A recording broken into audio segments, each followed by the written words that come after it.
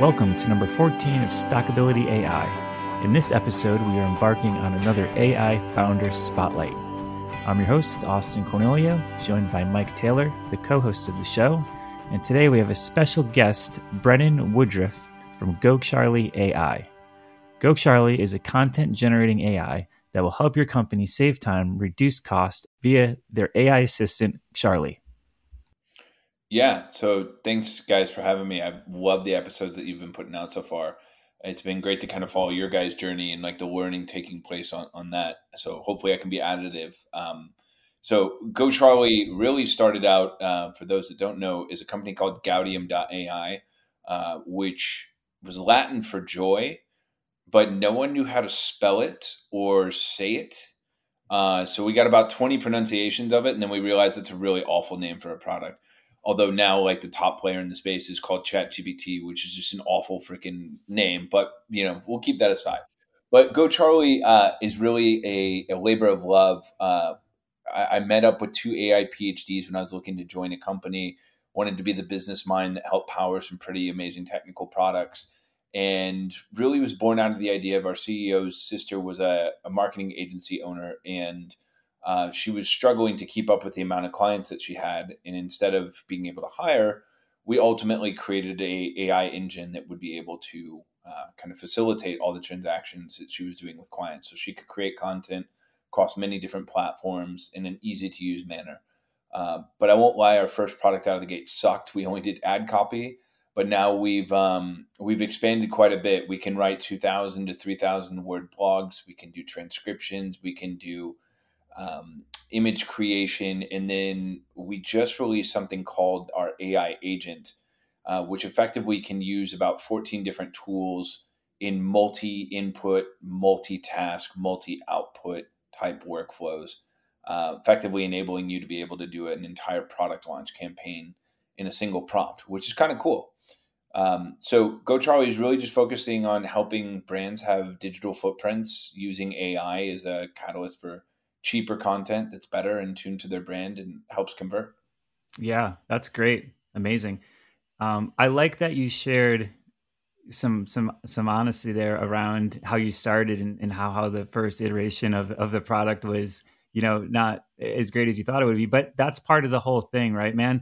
Like that's kind of the essence of building some of these things. So clearly, you were able to hone in on a need, and it sounds like you were able to build it and kind of get it out there. And even though it didn't have all like the bells and whistles, like that's what iteration is all about. And that's like the beautiful thing. So Yeah. I mean, it's kind of like you guys starting this podcast, right? Like the first episode, the mountain that you make up in your head about just getting the first thing done is such a high hill to climb. And so like just getting the first product out there was a high hill to climb, but they were like, oh, hey, that wasn't so bad. Let's like keep doing it. Um, funny enough, I think AI is kind of like a help over that hurdle in a weird way. I'm glad. Yeah. So I was just going to ask you about that, right? Because so my background is software engineering. I've had a few startups, and I'm heavy into product. And I'm wondering what you think in terms of AI, if the bar has kind of changed a little bit in a way, because what I'm thinking is now that AI has empowered people to really build things quicker and in often ways better. So do you think that that means that anybody that is going to go ahead and embark on building anything really these days has to come out of the gate stronger than they did before, even though that's kind of like the whole startup essence is, MVP, build scrappy and then kind of iterate. Do you think that the whole model has changed at all, given the current state of AI today? Yeah, I think it's such an interesting question. There's so many ways I want to go with the response to it, but I think I always start with like what's your intention, right? And I think like the greatest opportunity right now for AI is raising the floor for everything. So I think it's easier than ever to build a product that's super simple that people will pay you for. Uh, but I think it is harder than ever to have a breakout product or service, because it is now becoming increasingly easy to build anything. Like, I don't know if you guys have been seeing the crazy Twitter demos that go around where you like draw an interface of an app Yeah. on a freaking canvas and then the AI just Yeah. codes It's it. wild. Like, that's just, it's mind blowing. We're talking about building entire apps from a single prompt, which if you can do that, then like, how do you differentiate? So I do think, so I guess the short answer would be yes. I do think that it makes it a lot harder for you to stand out in fundraising to customers. Like, and customers are becoming more and more educated on these tools. So I really think there's a quote from Sarah Gao that I really admire her work so far. She runs Conviction funds, but she basically said that startups are helicopters, and not meant to be like these slow rising things. Startups should come out of the gate and really take off. And so I think if anything, AI has made it so easy to play and compete with one another that I do think that you have to just be worlds better more than ever, especially in software. Yeah.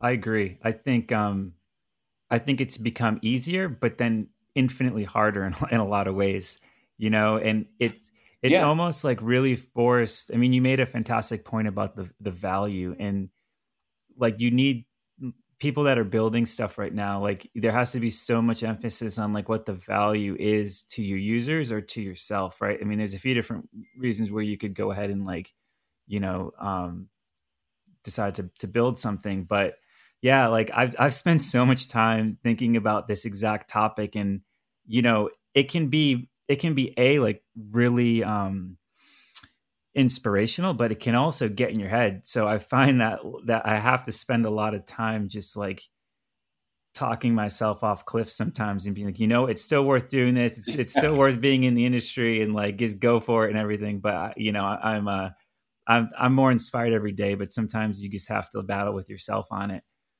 But you know, Well, yeah, and I mean, you know, being able to build anything with AI is a really double-edged sword.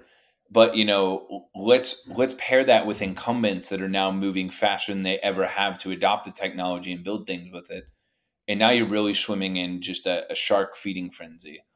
So it's not for the faint of heart. If you're thinking about starting an AI startup, it is a very difficult thing.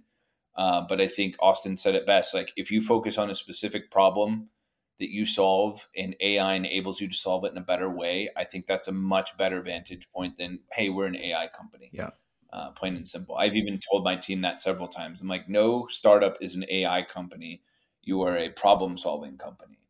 And AI should enable you to do it better than other people.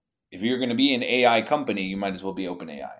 And it's very hard to compete with those guys too. So I always encourage anyone wanting to start a business, be a problem solving company, and everything else will flow from there. Yeah, I think that's a great point. And I think that what both of you kind of touched on is this, when you're starting anything, I think the getting out of the box, getting it done, like for me, I'm a writer. So like if I'm writing a screenplay, I know like the first draft is going to be trash, but I got to get it out of my brain. And so I get it out, and then you go through the editing process, and you do that, right? But what I find with these GPTs, at least, and even with your product, I was playing around with it today, is that getting out of the box is a lot easier when you have an idea generator in front of you. So you could write down this idea, Yeah. and then all of a sudden you have like 1,000 words or 2,000 words, and you're like, okay, like this isn't exactly what I want, but it's close, and it's getting me, gets the ball rolling. That's something that in the past you would sit there in front of a blank page and not know what to do. And now you just say, I have an idea about this, and tell me about this, or make a story about that. And that prompting really helps create. Yeah. And it's such a funny subject that you just mentioned, because for a while I was believing in the fairy dust quite a bit about the AI industry, which I'm sure we're going to dive into a little bit later. But someone said it so eloquently that AI doesn't create new things. It creates net nuance that you would have gotten to if you had the time to spend on a long enough horizon. And I thought that was a pretty good way of putting it, because it's been shown that these models aren't really all that great outside of the training data that they've seen. But if you can save 1,000 hours by just asking the same question you were asking in your own head to this machine, and it comes up with an idea, that's equally useful. You don't have to get to AGI for that to have use, right? 1,000%. So I think that's like an under-discussed part of this, is we're going to get to better ideas faster. That I think is so hugely important. And that's like one of the things that personally I really enjoy trying to drive home when I'm having these conversations, is because I would have paid so much money in the past to have somebody that I can talk to and like bounce ideas off any time that I want. Like that is existed for so few people in the world up until like 2 years ago, right? So whoever said that quote, it's very well put, and I think it's such a huge point, because now that opens up an entire can of worms. Like if we can do that, like now what is the next thing? Because there's going to be another optimization that's going to happen on top of that, right? And what is that? And that will, lead us into the whole future conversation here that I'm sure we'll get into. But yeah, it's a fantastic point. We have documents that talk to us. Like that's just wild to me. Yeah. Yeah, it was. We were doing the prompts on the demo over the weekend, and we say, okay, give us a marketing strategy for 7 days, and it comes up with a marketing strategy for 7 days, and we're like, put this in a table form and make it 30 days, and it's like 30 days, and it's in a table form, and then it's like, generate an image I could use on Sunday with that, and it comes up with a perfectly appropriate image, and it took a minute. That's something that would take a team of people to do a 30-day marketing strategy. Yeah, it's those kind of things that are the wow factor.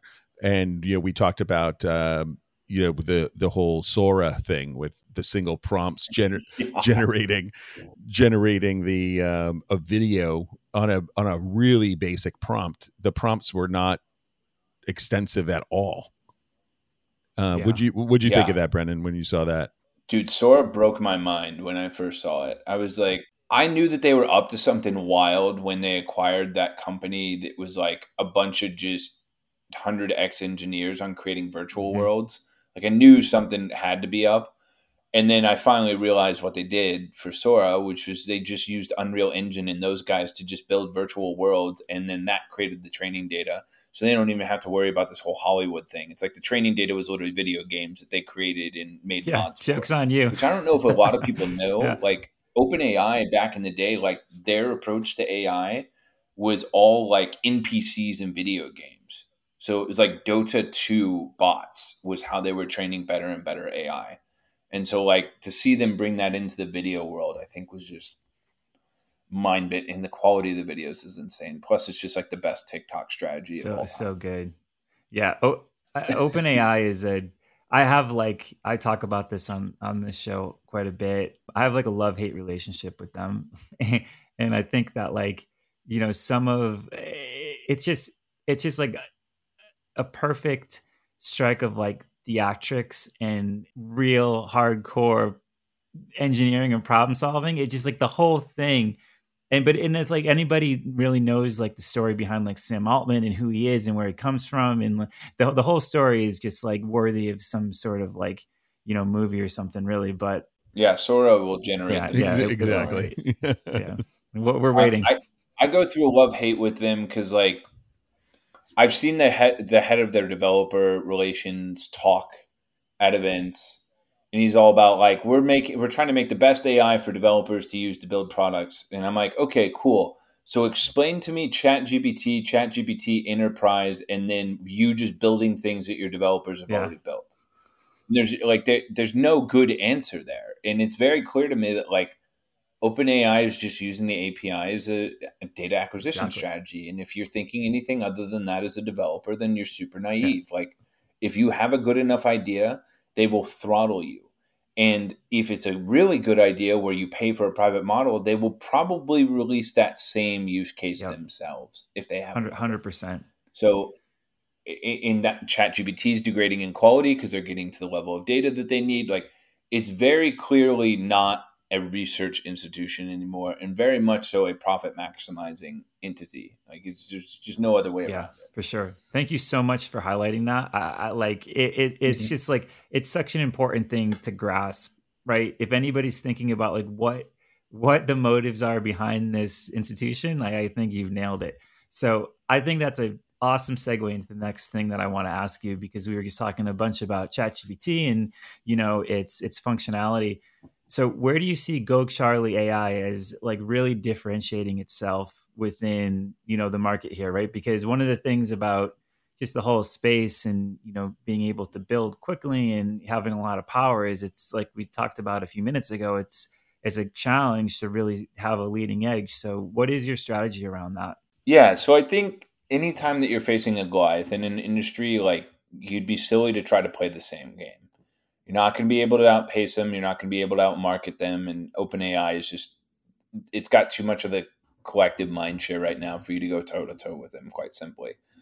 So for us, we focus on a couple things. One is the last mile of AI, as I like to call it, which is where ChatGPT is going to give you a generic answer. We're going to give you the end all be all. A prime example of this in the marketing sphere is like for Instagram, Facebook, Twitter, LinkedIn, blogs for SEO, any of that. There's very platform specific things and best practices to follow around tonality, context length, keyword density, messaging, brand voice. We build all of that into the platform so that you get those final draft versions right off the bat. So that's kind of the first way. We say it as business tooling. And then I think second is the degree of customization. And that's where I see the most potential for us. So we are already 2 times the length of custom instructions that ChatGPT has. But then we've also just released something called a memory vault, which effectively is an AI brain that you can store files about your company or your client's company or some initiative or project that you're working on. And Charlie uses that as context for everything he creates or allows you to query information across that. So I think of Charlie as like building an actual, brain. You want to give it senses. You want to give it tools to use. You want to give it a knowledge of you. That's the way to get to useful AI in my mind. And then the last bit is what I call, you can call it automation. I call it intelligent automation.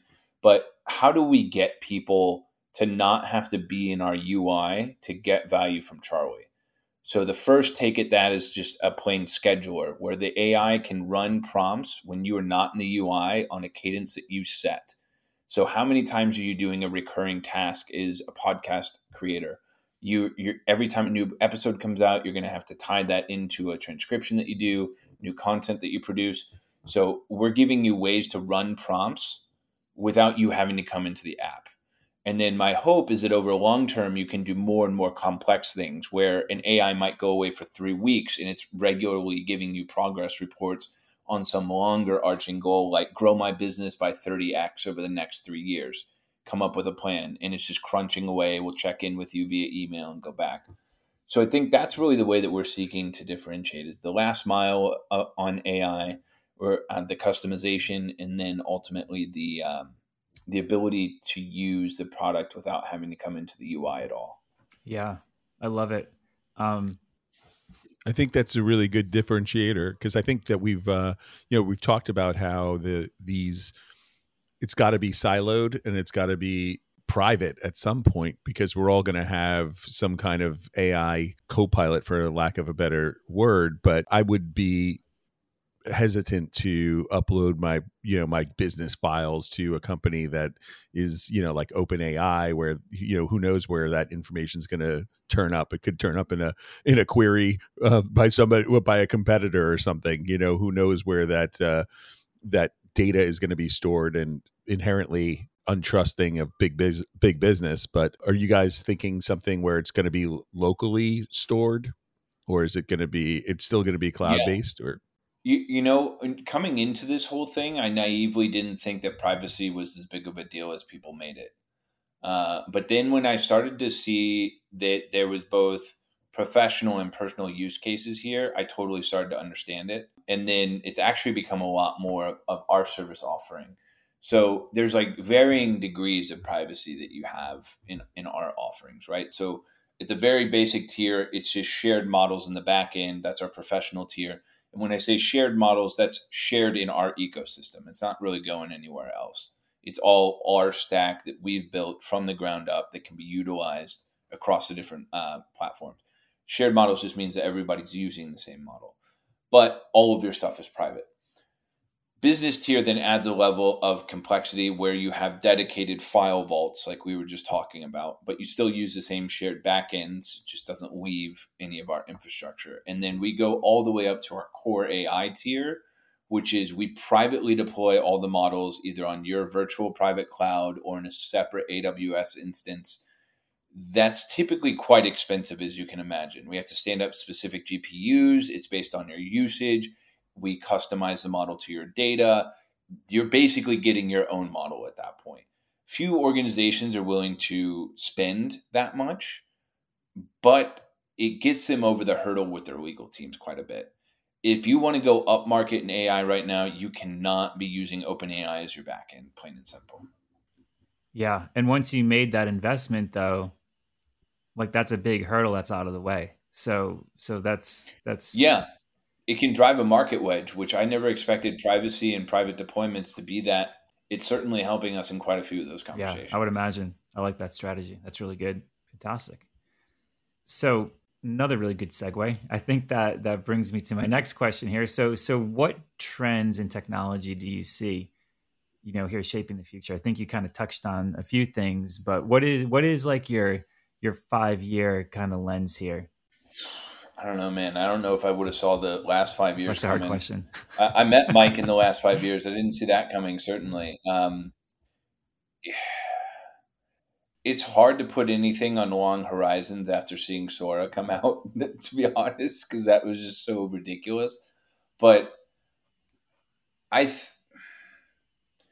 something I've actually thought about a lot. So there is a version of 5 years from now where we cease to interact with computers at all. And it's just us talking, and we have such capable agents that they can execute any software for us, and they're literally just going to be coming to check back in. Now,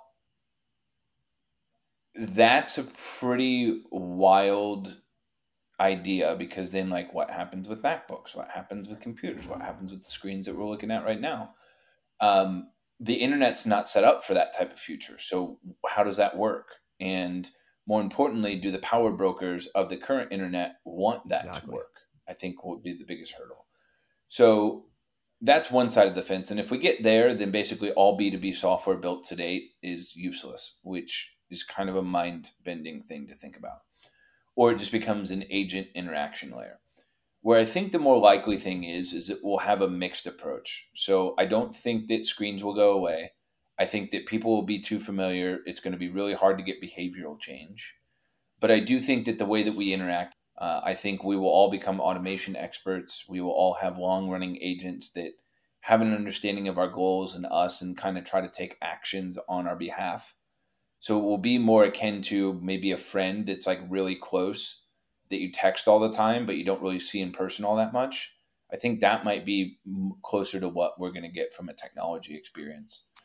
That being said, if you would ask me when I started this company, our intention was to replace marketing agencies entirely. And I thought we could do it pretty rapidly. And what I found was that no one pays marketing agencies because they don't know how to do something, for the most part. They pay marketing agencies because they don't have the time. And so I still think that agencies and consultants will exist, but I think that world changes quite materially. We're partners with an agency that basically has admitted, hey, the old agency model sucks. We're going to become a technology implementation partner. And you're starting to see that with a lot of the big consultancies as well. So I think it's just going to be more invasion of our day-to-day for tech than already is here, which is kind of wild to think about. Yeah, it is. So it's really interesting that you're when talking about that. I always, because we're so into this AI stuff and we're talking about it all the time and we're excited about it and scared about it. But, the majority of the world is still just going to work and doing their thing every day, so I could see how more tech savvy people who are involved in these kind of mid-level business case uses would, see these things where you could just do workflows or talk to a chat bot, and it's going to put together your Excel spreadsheets for you for reporting or whatever. But there's still the majority of the planet isn't doing these kind of jobs. They're truck drivers, which might go away. They're, lawyers, which who knows if we're going to need them in a couple of years, but I feel like AI is like more of a white collar job killer than the regular tradesman. How is it going to affect them? How do you think the regular guy doing a 9 to 5 wearing a hard hat, or the plumbers of the world, how do you think it's going to impact them? Oh man. So I have watched the newest South Park episodes and I am old enough to know that South Park's usually right on things, even if we don't want to admit it. I'll never forget I think it was like a Christmas special a long time ago where they were like, it's not about likes and popularity anymore. It's eyeballs and who can get the most eyeballs and what names are certain to get you eyeballs. And like, that's all that modern media has become. It's just like a bunch of tried and true names that are risk averse for you to spend money on. And that's become a lot of the marketing now. So South Park kind of says that like the tradesmen are going to be the ones that will be in short supply because no one actually knows how to do anything. And all the white collar workers that don't know how to do anything anymore are going to get replaced by ChatGPT and AI. Now, I think that's a pretty, out there take, but I do think that like tradesmen are going to be very in demand in the future. And I think we might see a resurgence of trade skills is like a very popular thing.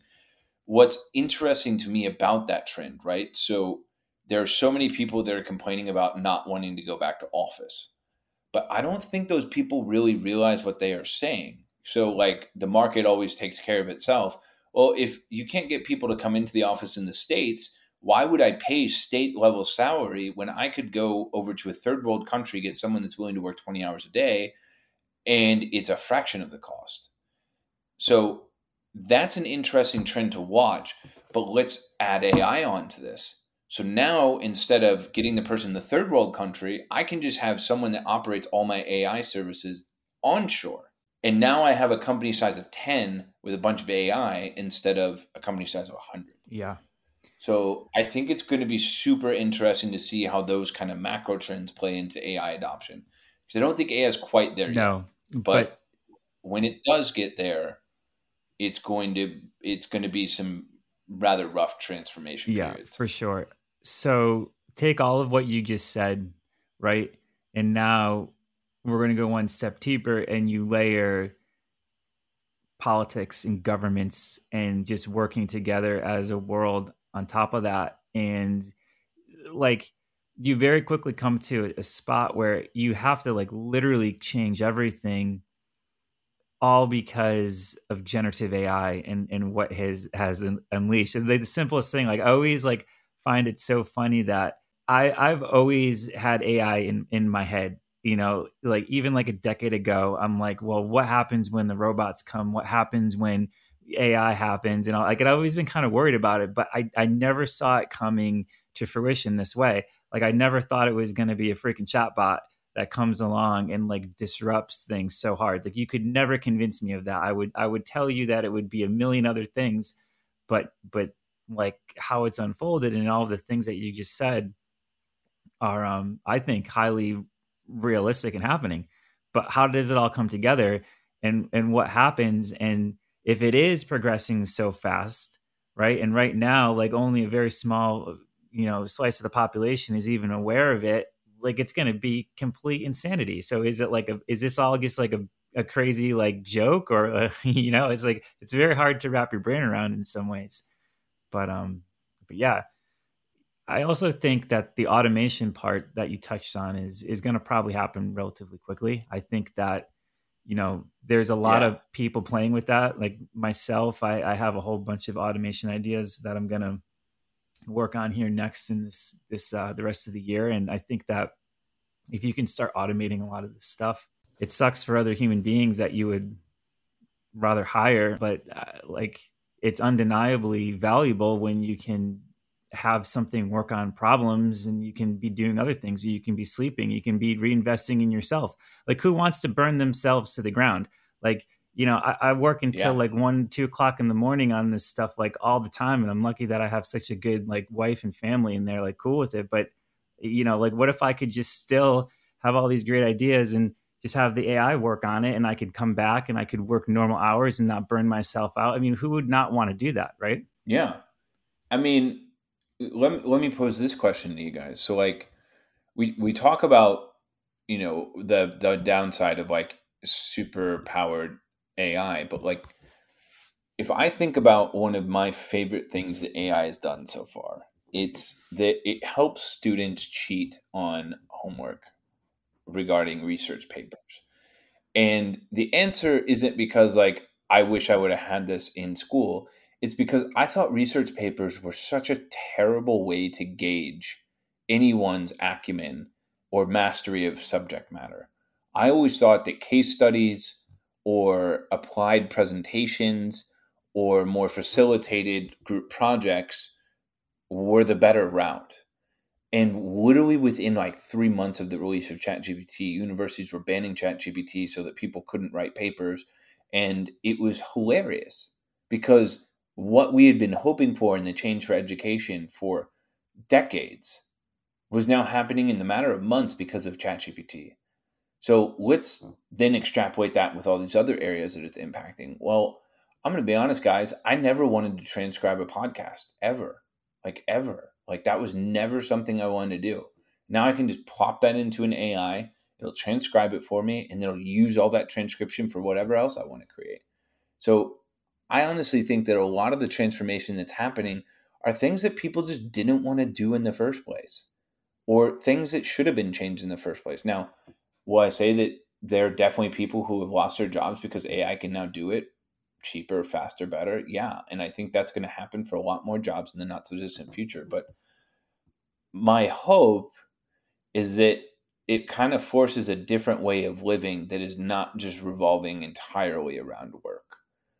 Um, but I think that, I'd be naive to think that most people don't derive a lot of their purpose, myself included, from Right. their work. So if that goes away, I do fear for what the downside of that Exactly. is. Because you're I mean, it's just human nature to be attached to your own self-worth and whatever you think that might be. And a big part of that is how much I can earn and how much like stuff I can buy. I mean, we live in a capitalistic machine and that machine needs to be fueled, right? And I think that that's like I personally am a fan of, that sort of situation. Like I like free markets and I like to be able to be an entrepreneur and build stuff. But this is like kind of an interesting point where we're at here. Brendan, what you said about education is really important, I think, because not only has the system been broke for years, we got bamboozled into this idea that, you have to go to college and you have to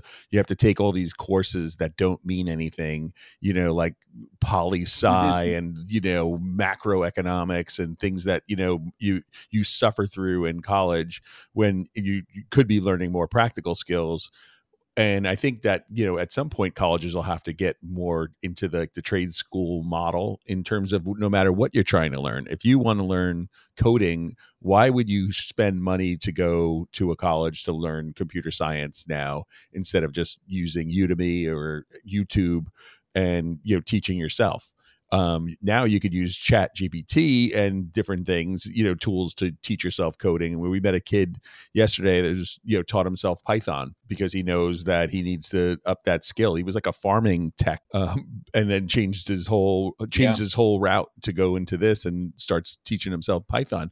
So I think colleges and education in general is going to have to change because this has been going on since the 1500s when, England, needed the entire world to know the same things, and we're still using the same age-based learning. You get to this, you're 12 years old and you're in this grade and that grade. And I think the jig is up. What happens to those societal constructs if you can learn 12th grade math in third grade if you're motivated and curious enough? Like, yeah. That's why I'm saying like rough transformation period, because everything's based on some very, quite frankly, archaic things that have been there, and people are kind of distrusting of institutions now. So introduce a technology to that environment that can like change the paradigm in literally a month's time. We're in one of the coolest periods, but also one of the wildest periods that I think we will ever face. I agree. It's and we lived through COVID, so like that's saying something. Well, it was COVID and then this. That's the crazy thing about it. It was like a double whammy, because it's like, here we go. You know, life was pretty good. It was a little weird. It was getting strange, but then boom, COVID hits. Like everybody is just completely shell shocked. Everything just like changes. And then, okay, we come out of it. And then like, you know, this whole thing with AI. I remember I used to talk to my friends probably about like 3 years ago now. And it was around probably like the Chat GPT like 2-ish era, when all of the training was being done in Reddit on like our simulator threads and everything like that. And I would pull this stuff up and I would text it to my friends, and like I was completely like, this was catching my attention like crazy, and I would like show this to people. And I would be like, what do you guys think of this? And like, I could like, they were like, some were like, yeah, it's pretty cool. Somebody just brushed it off. And I'm like, how are you guys not seeing like what is about to happen here? You know, I didn't even really anticipate like that this is where we were going to be like so soon. So it surprised me as well, but it's just been I guess the point I'm trying to make is it's such a weird time, and like so much is happening so fast. And it's just so important to have these conversations. So yeah, and I remember when GPT-2 was too not safe to release, and now we're on GPT-4 and it's everywhere. Yeah. Yeah, it's like I have a friend who said, you know, they had a great idea for these like bot swarms, and they were going to use all this stuff, and he was really concerned. He said, you know, it's going to be harmless in Chat GPT-4, but by the time we get to Chat GPT-20, it could destroy humanity, you know. And it's like, oh my god. And then like a week later, like somebody else already released it, you know, and it's like, he's like, oh god, we're in such trouble. But I wanted to tell you a quote, Brennan, that was it was kind of on the lines of what you were talking about. There was this quote, and I've said it before, but the real problem with humanity is that we have Paleolithic emotions, medieval institutions, and godlike technology. And what a quote. Paleolithic. Wow, what a word. Yeah, Paleolithic emotions. But that was in 2009. So, you know, I can imagine what Edward Wilson thinks about, you know, this whole AI trend. I mean, I know personally, since Austin and I started talking about it about a year ago, that I feel like I grabbed onto the back of a freight train and I'm just getting dragged behind it, you know, like, or Indiana Jones behind the truck, you know, and with my whip, because it's just moving so fast. I mean, having a startup that was in the market before the Chat GPT craze took over the world, I feel like I got hit by the train instead. That was right. It was fun. Although now I'm gripping on the side instead of just taking it face on. Hold on. Yeah, it's the pace of innovation is insane. However, sometimes I kind of feel like it's the Don't Look Up movie. I don't know if you guys have watched that one, where like Leo DiCaprio's like, this is coming. Like no one's really listening to him. And then it like goes to his head. I feel like that's like modern AI researchers are like seeing this moment of fame, and then they're just releasing dog shit research that is not founded on anything or is not based in scientific method. And that is causing more harm than anything for me right now. It's like, I see all these really cool AI demos, these cool papers that seem to indicate this, and most of it is just terrible. Yeah. Like the actual scientific method behind is awful. So I feel like you got researchers coming in decrying things, but I don't know. To me, I feel like the killing humanity thing is really overrated. Like I feel like it's really overblown, and I don't think we're going to get to that type of system anytime soon. And I really don't have an idea how any system would be getting out of the control of the creator. I think that's honestly just a shroud of mystery that they're using for regulatory. Yeah, action. I think you're right. So my take on this is similar. It comes back to the theatrical comment that I made. There has to be always something to keep people engaged, right? So even Yeah. if they did have AGI, even if they did have like this crazy super intelligence, like you can't release it onto the public just like that tomorrow. If they had it and said, okay, if Sam Altman's like, I have AGI, it can do everything. I don't think he can just release that into society, and I don't think that's going to work. I think that's going to fail. So I don't think that they have that. My own personal opinion, but I think the goal is to get there. So I think like what the tactic is just it's like I said before, it's a combination of building stuff that is definitely pretty cool, but also, very much faking it till you make it to an extent. The Google Gemini stuff, when that was released a few months ago, like very honest around the fact that that was fabricated in a lot of ways. Yeah, that was like the real AI there, but there was like a level of polish on that was, if that wasn't there, that wouldn't have gotten the attention of the people that it did, right? So that was remarkable because it looked like it was being orchestrated in real time. But then, the conductor of it came out and said, hey, like this was not quite real, and this was kind of faked a little bit. So I think we have a lot of that. I think that kind of transcends across a couple of these different things that happen, and especially like some of the topics about mass replacement of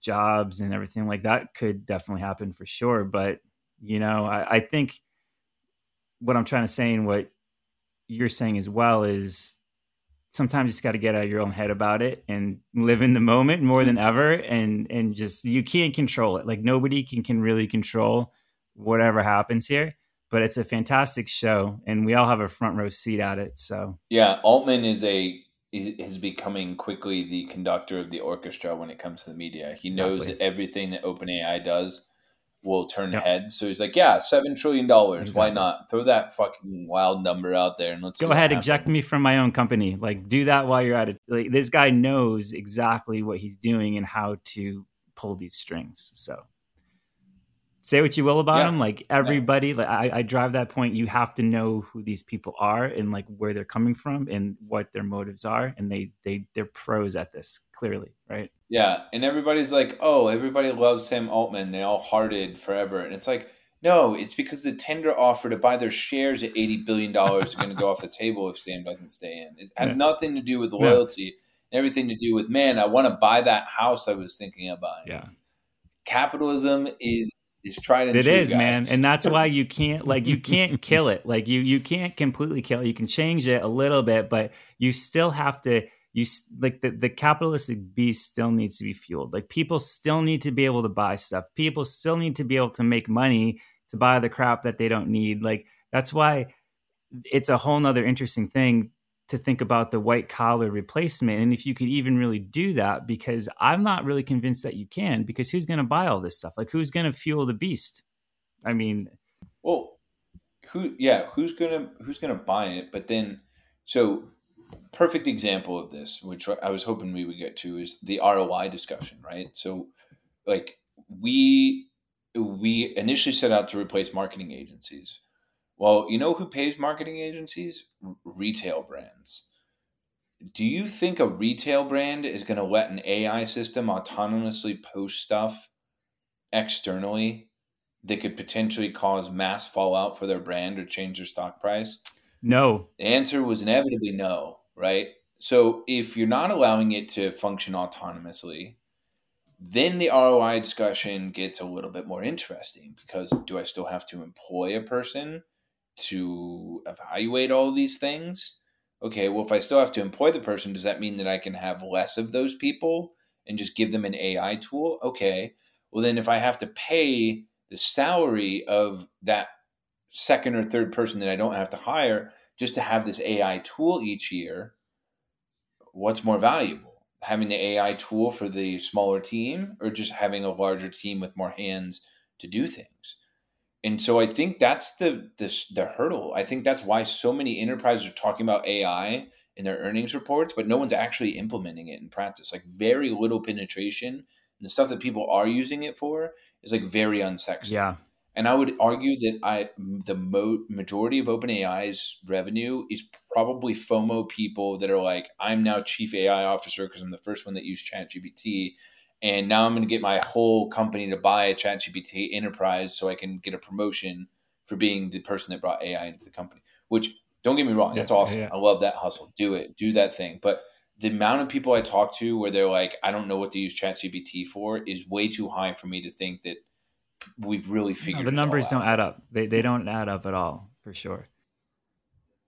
Yeah. That's such a good point. It's like we talked about the being in front of the empty prompt. Like most people don't know what to do with it when they get there. Exactly. And Yeah. if they can't feel good about it very soon, they're not going to come back. So that's one of the reasons that, like we did the demo that we did the other day at the Cannabis Expo is like, you could very well be this person who has heard about it and, wants to do some marketing magic or whatever, but they don't really know how to start. And then they're disappointed. And then they're like, okay, well, I'm not going to come back to this again because it's not like everybody's making it to be like such a big deal.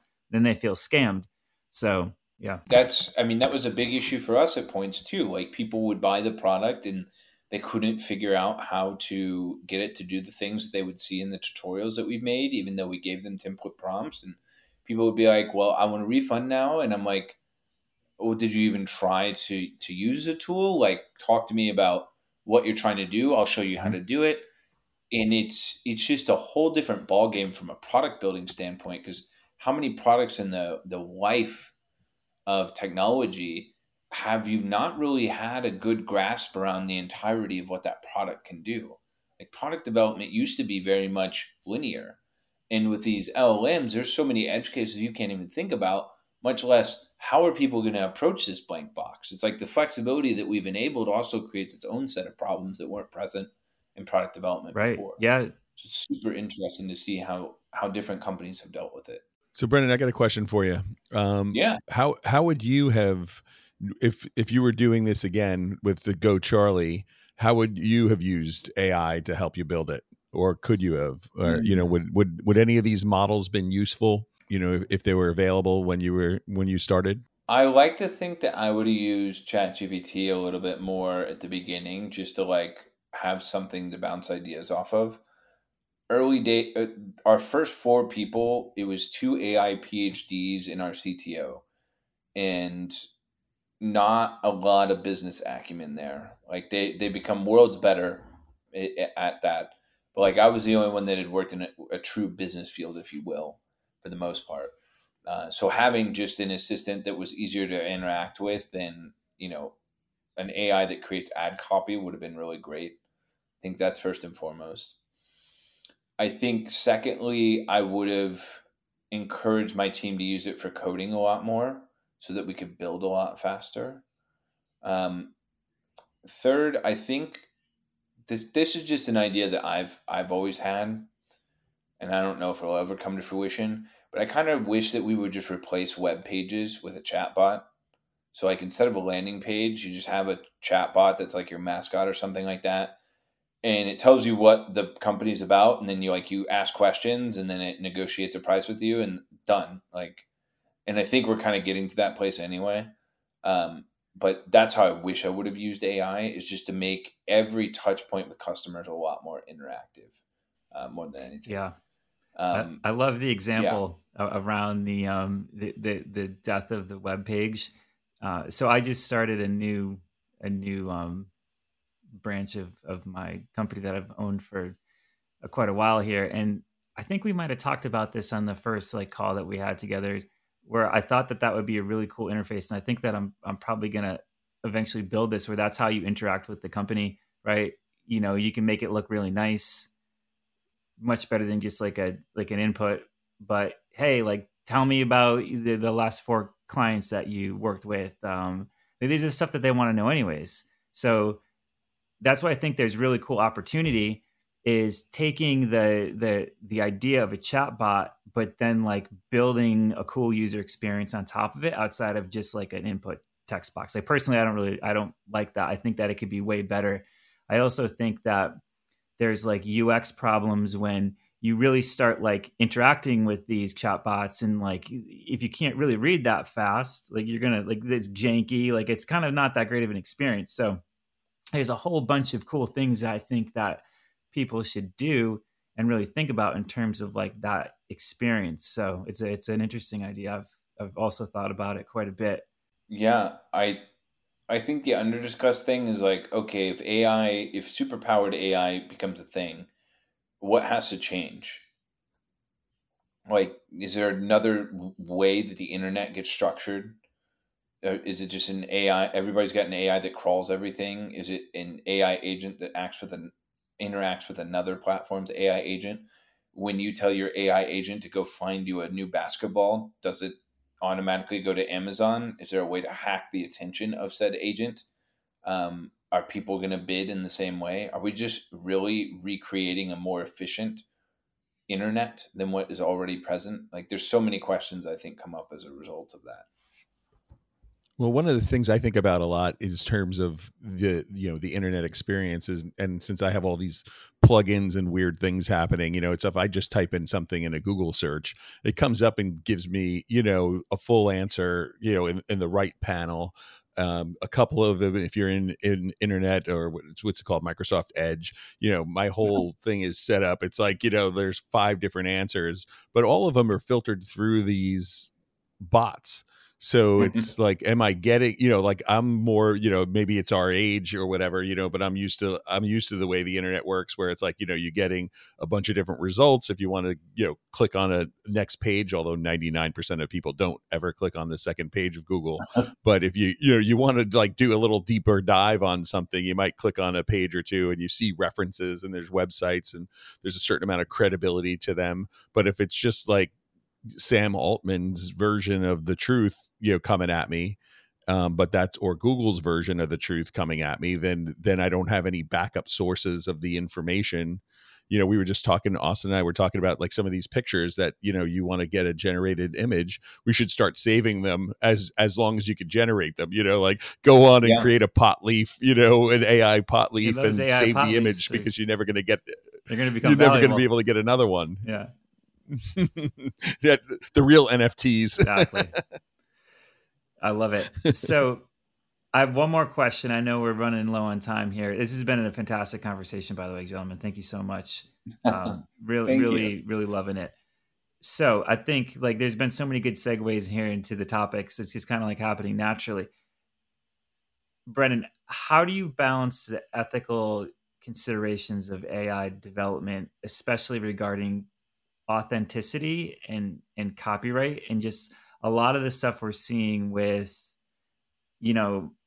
bias as well, right? Like you have an AI tool that specifically works with content, so this one should be probably pretty close and near and dear to your heart, right? I understand that you have full control. You're training your own model and everything, right? But still, like this is going to be in the back of people's minds, all the time. It's I have like a lot of different ways that I've thought about this, and I like to think that I see both sides of the fence here. I don't really like the people that are like, oh yeah, like I can use copyrighted information. So you know what? I'll go out on a limb here. I have a bit of a bone to pick with the open source community, because I've curated a huge echo chamber of AI stuff. And I see a lot of people that are very open source maximalist. And those same people that are open source maximalists think that copyright law just simply doesn't exist. And, I think laws are there for a reason.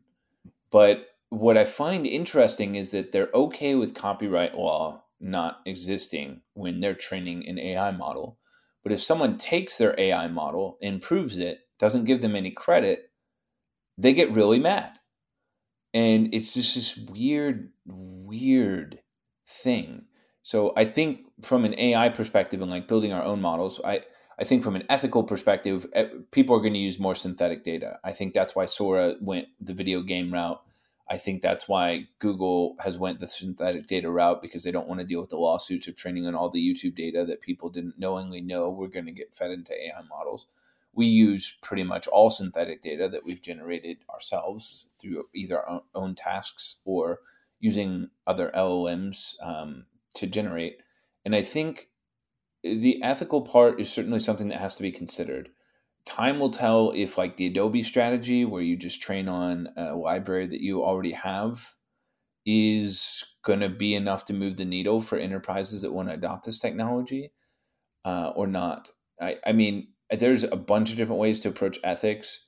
I generally try to approach it from a training data perspective, but I think at the end of the day, it all comes down to just like, don't be a shitty person and steal things. Um, I've yet to see someone like, I really wanted us to become like the Spotify of training AI models, but it's just the economics just don't make enough sense yet. I think we're a couple flips of efficiency away from being able to do something like that, where artists will be able to create their own models, monetize them via platforms, and you'll be able to serve all those models for them to use for other needs. I think it's just too hard to train models and too expensive to train models at that scale right now for pretty much anyone outside of the big players. Yeah, I'm interested in when we'll get there, because I think we might need to get there, especially if we want to enable people to build stuff. Because it's become Yeah. very apparent just in this conversation that it's not going to be acceptable to rely on the likes of Google or OpenAI. Like, you're going to have to be able to handle it somehow on your own, but also not like completely break the bank on it. So Yeah. I mean, there's like, I won't sit here and say that I love every part about it, but I gotta say that there's definitely so many people that will post the exact same thing on social media that I'm kind of excited for an AI that just posts those things, and I don't have to follow 6 accounts to say the same thing right. anymore. Like, there's definitely parts where I think AI will be super useful, but the ethical considerations I think are there. It's odd to me though that they come up as often as they do. Like, it seems a lot of people are all of a sudden caring about the ethics of big technology Yeah. in a way that I haven't seen before. Yeah. And it's kind of like, where were all you people when LimeWire was just raiding MP3s? And it's almost like ethics has become this like cocktail party topic for AI, where people are like, I don't want to use it. It's not ethical, but then they're using ChatGPT to write text messages to their significant Right. other. Like, is that ethical? I don't know. But it's ethics is such like a weird topic to talk about around conversation. And I think it's merited with AI for sure, but it's just it's interesting to see a lot of people with really weird takes that don't seem to ever have held a similar opinion. It's interesting that you said that. Sorry, Austin, but it's kind of how this the cocktail party conversation is around energy consumption as well. You know, it's like these hot button topics where, you know, people aren't, you know, don't care about certain things, and then they care about them only in regard to one particular topic. You know, so they're going to not talk about energy consumption about your electric vehicle, but, you know, they're going to worry about it when it comes to AI. So it's like they're these little hot button topics that just, you know, are kind of like the water cooler talk. It seems to be about AI water cooler talk. Yeah. Yeah, I mean, it's just one of those things where like, oh, they want to talk about something and have something to talk about. And I get it. Like, I'm the same way. I love to talk about the NBA. I don't get to talk about that as much as I would like, but it's it's just one of those things that have to talk about. And it's the same kind of thing with privacy, to be honest. Like, the privacy conversation for AI, I feel, is very similar. People are like, oh, but what about my data? I'm like, you're putting in data to talk about a 20% discount you're offering over Labor Day. Like, that's not a secret thing, guys. But it shows you that what matters oftentimes is more perception than the actual thing that they care about. So if there's a perception that OpenAI is training on your data, even if you can turn that off, people are not going to want to Right. use it. So that's probably the more interesting part that's starting to bubble up here, is like the perception of ethics and the perception of privacy, and how that's coming into the branding of these AI tools. Yep. Amazing. I love it. So, is there anything else, Brennan, that you'd like to tell the audience about Go Charlie before we wrap this up? Well, I certainly think that we're the cutest AI from a So, dog I have a question perspective. for you. Is it true that? So, I was watching some of. And so, hey, by the way, when I was doing research on your company, I have to say I came across an astonishing amount of YouTube like review videos. So I'd love to pick your brain on how you're able to achieve that. That was amazing. I'm like, this guy's everywhere, right? But I came across an older Yeah. one, and you're talking about how the goal was to make Go Charlie as fun as playing with a puppy, right? So I thought that was pretty cool. Yeah. That was a tagline that I thought was genius, and I got shot down so hard by the rest of It's the too bad. team. That's a good one. Everyone loves Uh, puppies, man. Like, come on. Like, if you can have a piece of software, like, so my wife right now, so we had two dogs in our past, and they both passed away, a little while ago. But like, she's starting to come to the point where she's just like, we got to get a dog. We got to get a dog. And I'm like, we already have two kids. We want to get a dog, but like, they're fun to play with, man. Like everybody loves a cute little puppy. So if you can just like emulate your product off of the puppy, I mean, that's like a recipe for success, in my opinion, right?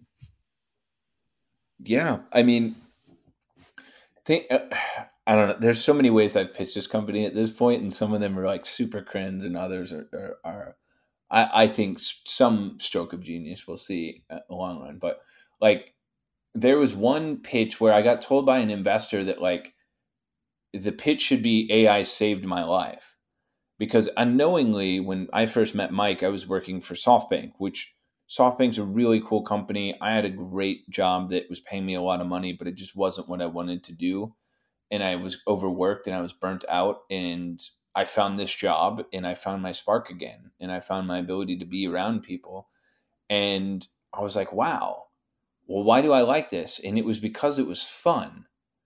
And then I started to realize, well, there's an angle here where you can make work fun by having this AI puppy that you can do things with, that does your work for you, that effectively becomes your teammate. And so my hope long term is that we kind of lean into that branding a little bit. But apparently, business professionals don't like being cute. So Did it like but I time think that's saving like time and such an money? underserved thought. Yeah. Yeah, it's an underserved thought. Like, would I buy a product that makes work fun? Absolutely. Gamification, huge thing in software. If I could, like, I've thought about creating a side scroller of Go Charlie where it's just the dog running while you're waiting for the prompts to come back. And I guarantee you that game would kill. People would just want to be on the loading Yeah. screen just Yeah. for that. And it's those funny things that kind of end up being big. So if I bring that back to your question, right? I think we're doing some pretty interesting things at Go Charlie, and we're one of the smaller players in a big dog park. So check us out. I think we make content creation as fun as playing with a puppy. But more importantly, I think we try to do a good job of educating users about AI at large. So if you have silly questions that you're too afraid to ask, we have all sorts of avenues for you to ask them to us, for us to answer them. Awesome. Check it out at gocharlie.ai. Yeah. Yeah. Fantastic. Well, thank you, gentlemen. I think that wraps it up, and hope the listeners really enjoyed this episode as much as we did. I thought it was a fantastic talk. So if you did, as always, feel free to subscribe, hit the like button, help us get this podcast out. It's really something that we feel passionate about, and hope that everyone's really enjoying the journey that we're all on here together. So thank you. Catch you guys next time.